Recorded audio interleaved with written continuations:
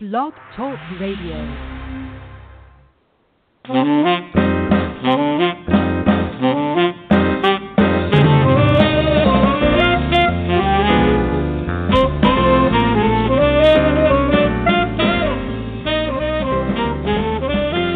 Welcome to Off the Beaten Track, a podcast that highlights local racetracks, drivers, owners, and more. To join the show live, call 646-668-8461. That's 646-668-8461. And now, here's your host, they call him the NASCAR guy, Nate Webster.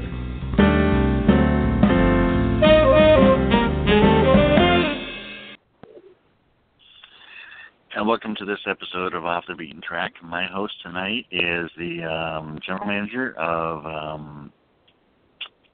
New England Dragway up in Epping, New Hampshire. His name is Joe Lombardo. Joe, welcome to the program. Thanks, Nate. Glad to be on. So, Joe, talking about the types of racing that you run at New England Dragway, do you have racing for all age groups? Yeah, we do, actually. The youngest group starts at 5 years old in our junior dragster program. And, of course, we get people well into their 60s and 70s that run through a variety of different categories.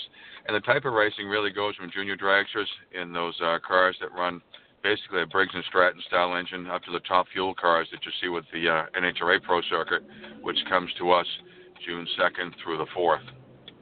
Mm-hmm. That's the NHRA Nationals. It is, yep. It's the Mellow Yellow Nationals, and this will be the 5th year for it. It's been a great show, and it's just amazing to see the work the crews do to go ahead and get those cars together, what they do to keep them going. The speeds that they put down the track are phenomenal. I mean, 330-plus miles an hour in less than 4 seconds. It's one of those things where it really hits all the senses. You can see it, you can smell it, you can hear it, you can feel it, obviously. It's just a great time to be a drag racing fan.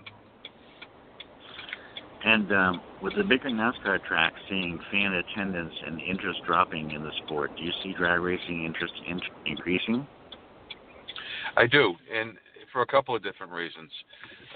The national event, it grows every year. We've seen about a 5% growth each year that has come about since we started it, which is great.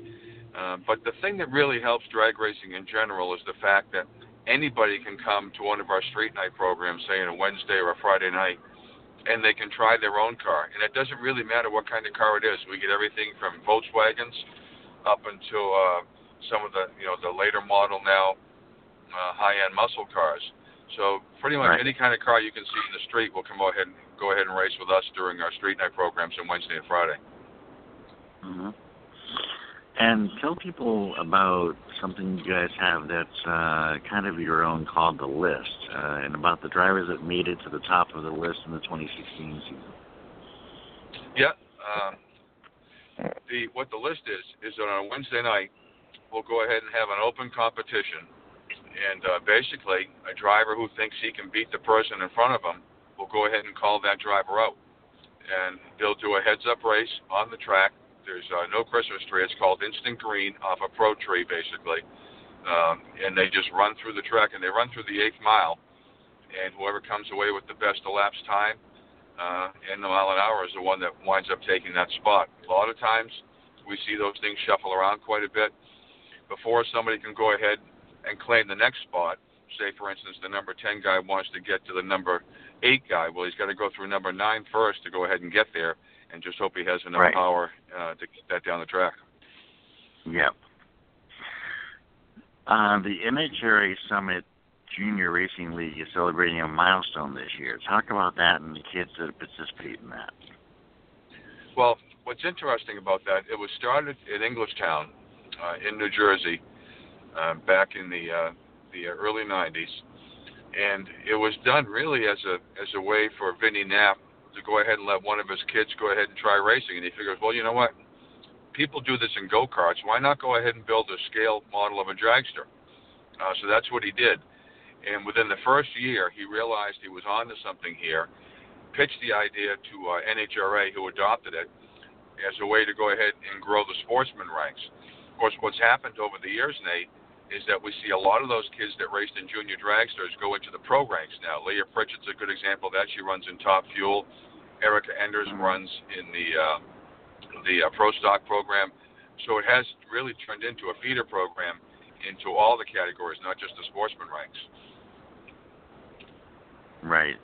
And the name Erica Enders rings a bell too, as far as one of the top names in the sport in that area. So. Yeah, she has. She's won 2 Pro Stock championships for NHRA. The first woman to go ahead and do that in that particular category, which is a very difficult category to compete in. For her to go ahead and put the crew together and then have the driving skills to make it work for her really speaks to the success of teaching people how to drive these cars early on. And now the new 2017 Pro Rules have been released. What type of changes in the rule books versus last year's rules? Not an awful lot. They're changing a few things for the funny cars to go ahead and make them a little more stable down the track, because, of course, they are a tough car to handle. You're talking a bodied car, basically, that can go 330 miles an hour. So they're making some aerodynamic changes to that. But by and large, the program is pretty much staying the same. They did make some major changes for Pro Stock back in 2016. Those will continue, and so that the cars look more like the everyday production car that you can buy off the showroom floor. Right. And the junior division, it has its own set of rules too, I believe. They do. The 5-year-old class, they can't compete side by side. They can only run by themselves. Once they hit 6 years old, we have 2 categories at the track for them. We have Junior B and we have Junior A. And it allows kids 6 through 8 to go ahead and compete in Junior B. They're not going against the people that have been racing for, say, 5 or 6 years, and gives them a chance to get their feet wet, so to speak, and understand what junior drag racing is all about, give them a chance of winning a championship, and it prepares them for when they go into the Junior A category, which is much more intense, and the cars get an awful lot quicker then. Right. Who came up with the slogan, built by racers for racers? That came up when the New England Hot Rod Council was disbanding. And what that was is a group comprised of all the local hot rod clubs in Massachusetts, some in Maine, some in New Hampshire, a couple in Rhode Island. And they knew that they couldn't race up at Sanford anymore, so they had to build their own racetrack. And that's where they coined the phrase built by racers for racers, because all these racers came together. They put all their resources together, pitched in as much as they could with their specific skill set, and built New England Dragway. And it continues on today, 50 years later. Wow. Has the track ever gone through a repave or a reconstruction? Lots of times. We've gone through an awful lot of changes, of course, with the NHRA.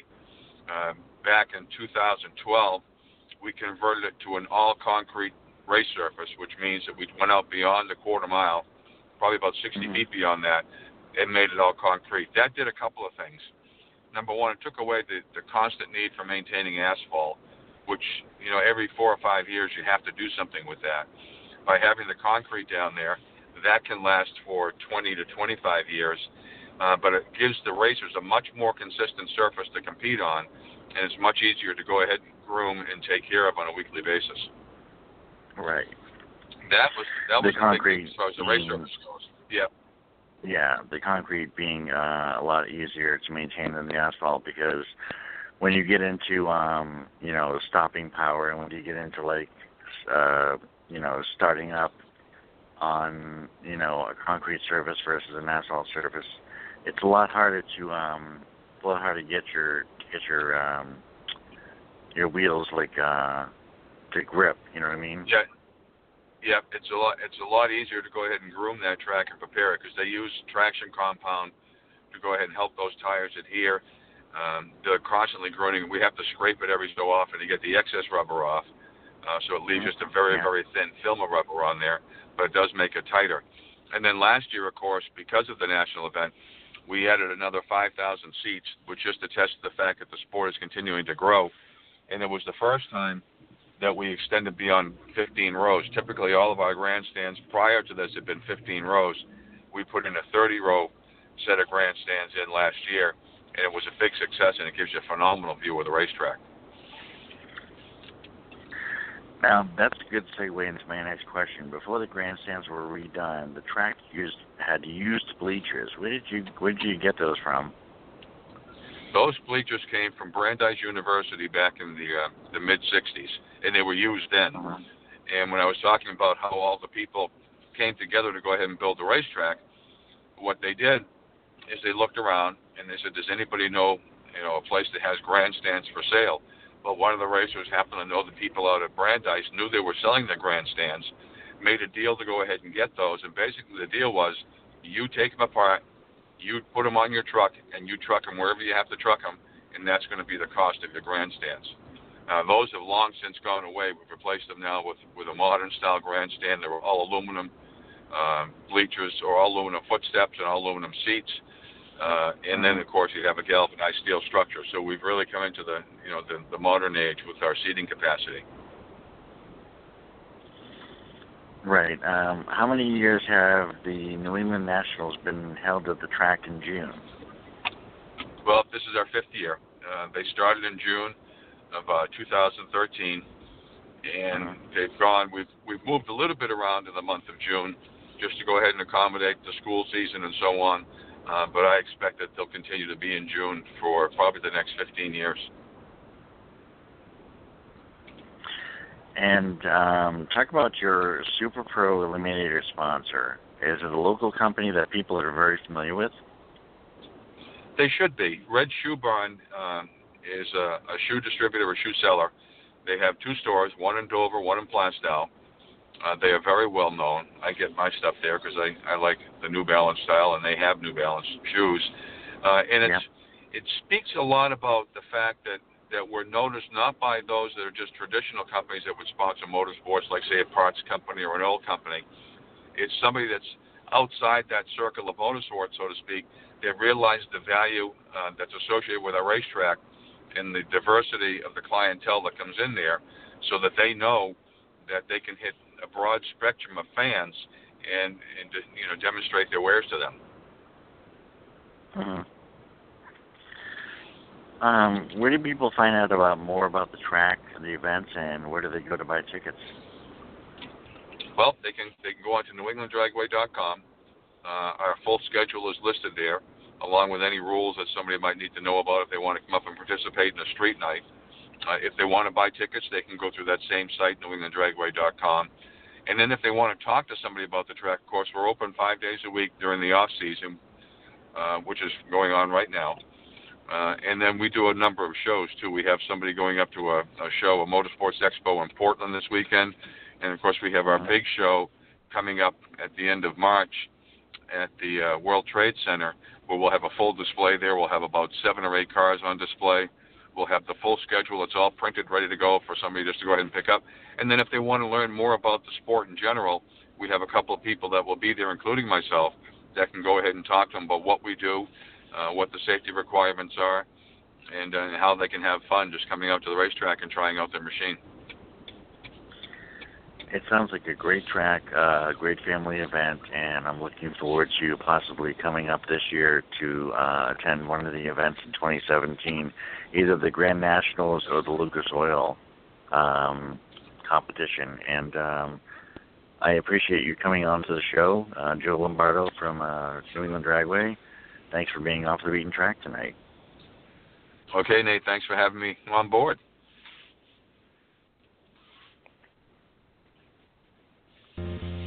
This has been Off the Beaten Track, a podcast on Blog Talk Radio. To have your track, team, or racing event on our show, just email otbtpodcast@gmail.com. That's otbtpodcast@gmail.com. Or check us out on Facebook at Off the Beaten Track. Thanks for listening.